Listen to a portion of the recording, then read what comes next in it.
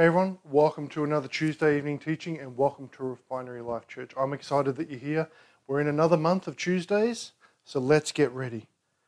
Let's get ready. You know, if you're on the Gold Coast and you're looking for a new church home, why don't you come and join us?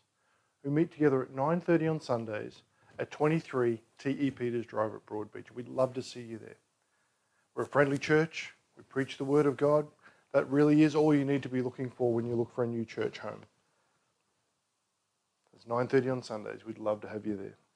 Join me now in the Lord's Prayer. We pray the Lord's Prayer every time we meet because Jesus said that this was his model prayer. This is what the disciples needed to know. So if the disciples could pray this, we can too. Let's pray it together. It says, Our Father in heaven, hallowed be your name. Your kingdom come, your will be done on earth as it is in heaven. Give us this day our daily bread, and forgive us our debts as we forgive our debtors. And do not lead us into temptation, but deliver us from the evil one. For yours is the kingdom and the power and the glory forever. Amen.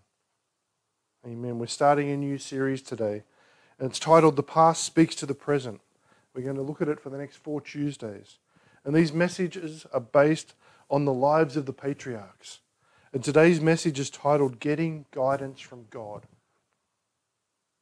The text we're looking at and concentrating on is in Genesis.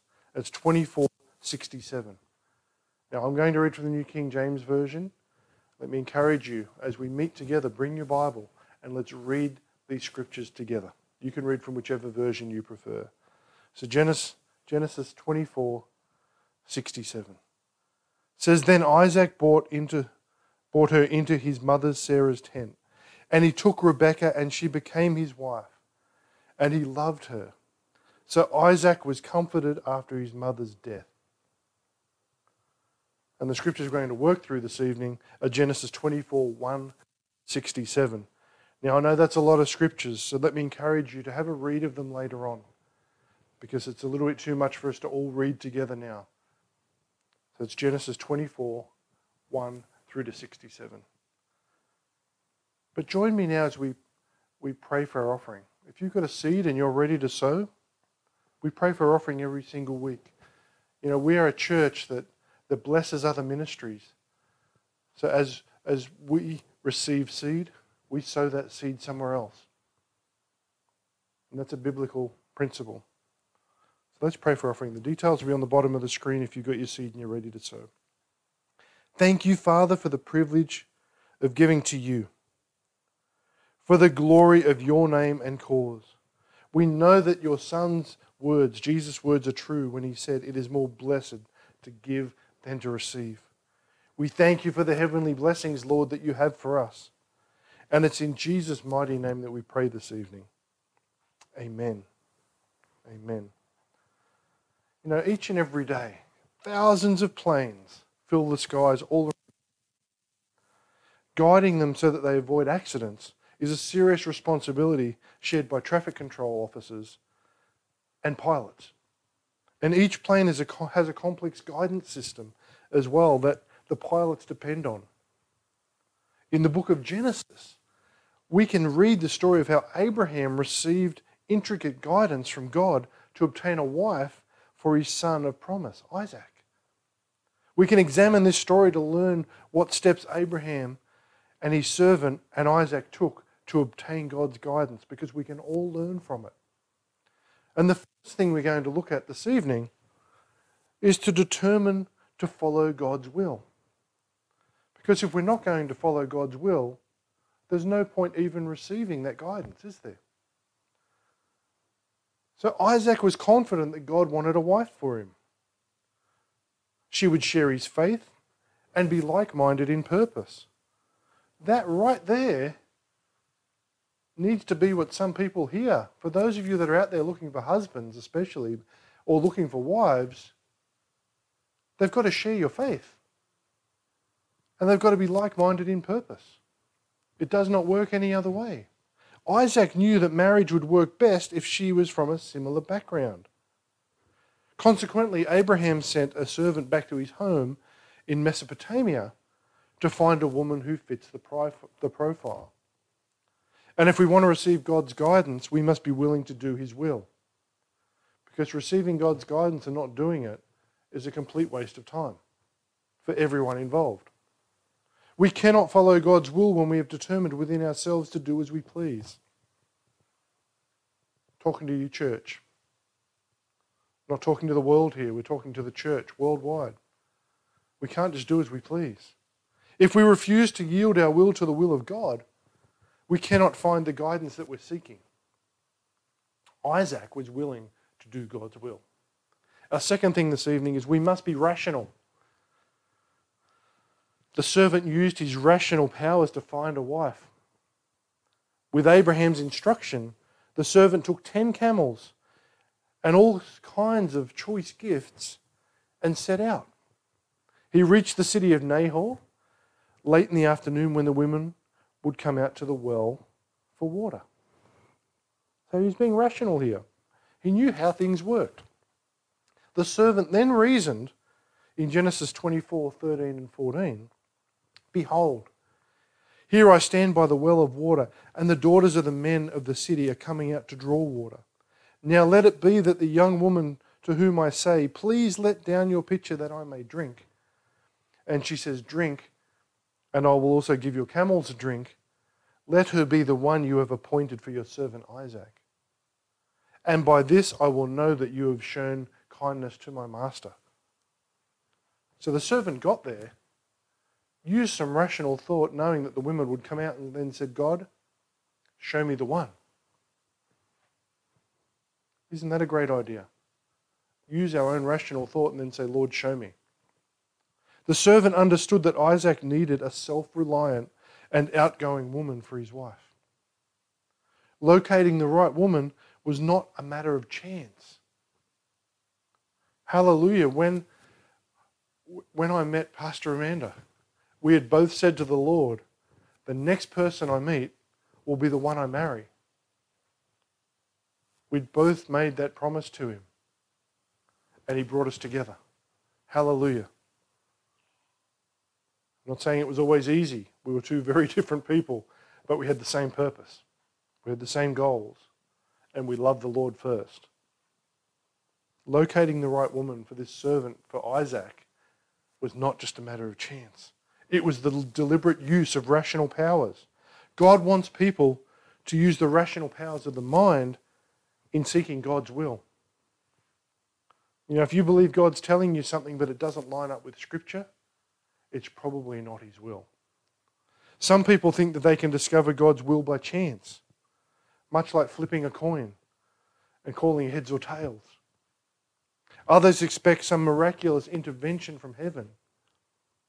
They expect God himself to appear and speak audibly and tell them exactly what he wishes them to do. Still others rely on strong emotional feelings to discover God's will. Let me assure you, God does not work with your emotions. God wants us to use our heads in seeking his will. We should examine both the pros and cons of the issue in a rational manner. We should think of every possible angle of the decision that we're about to make.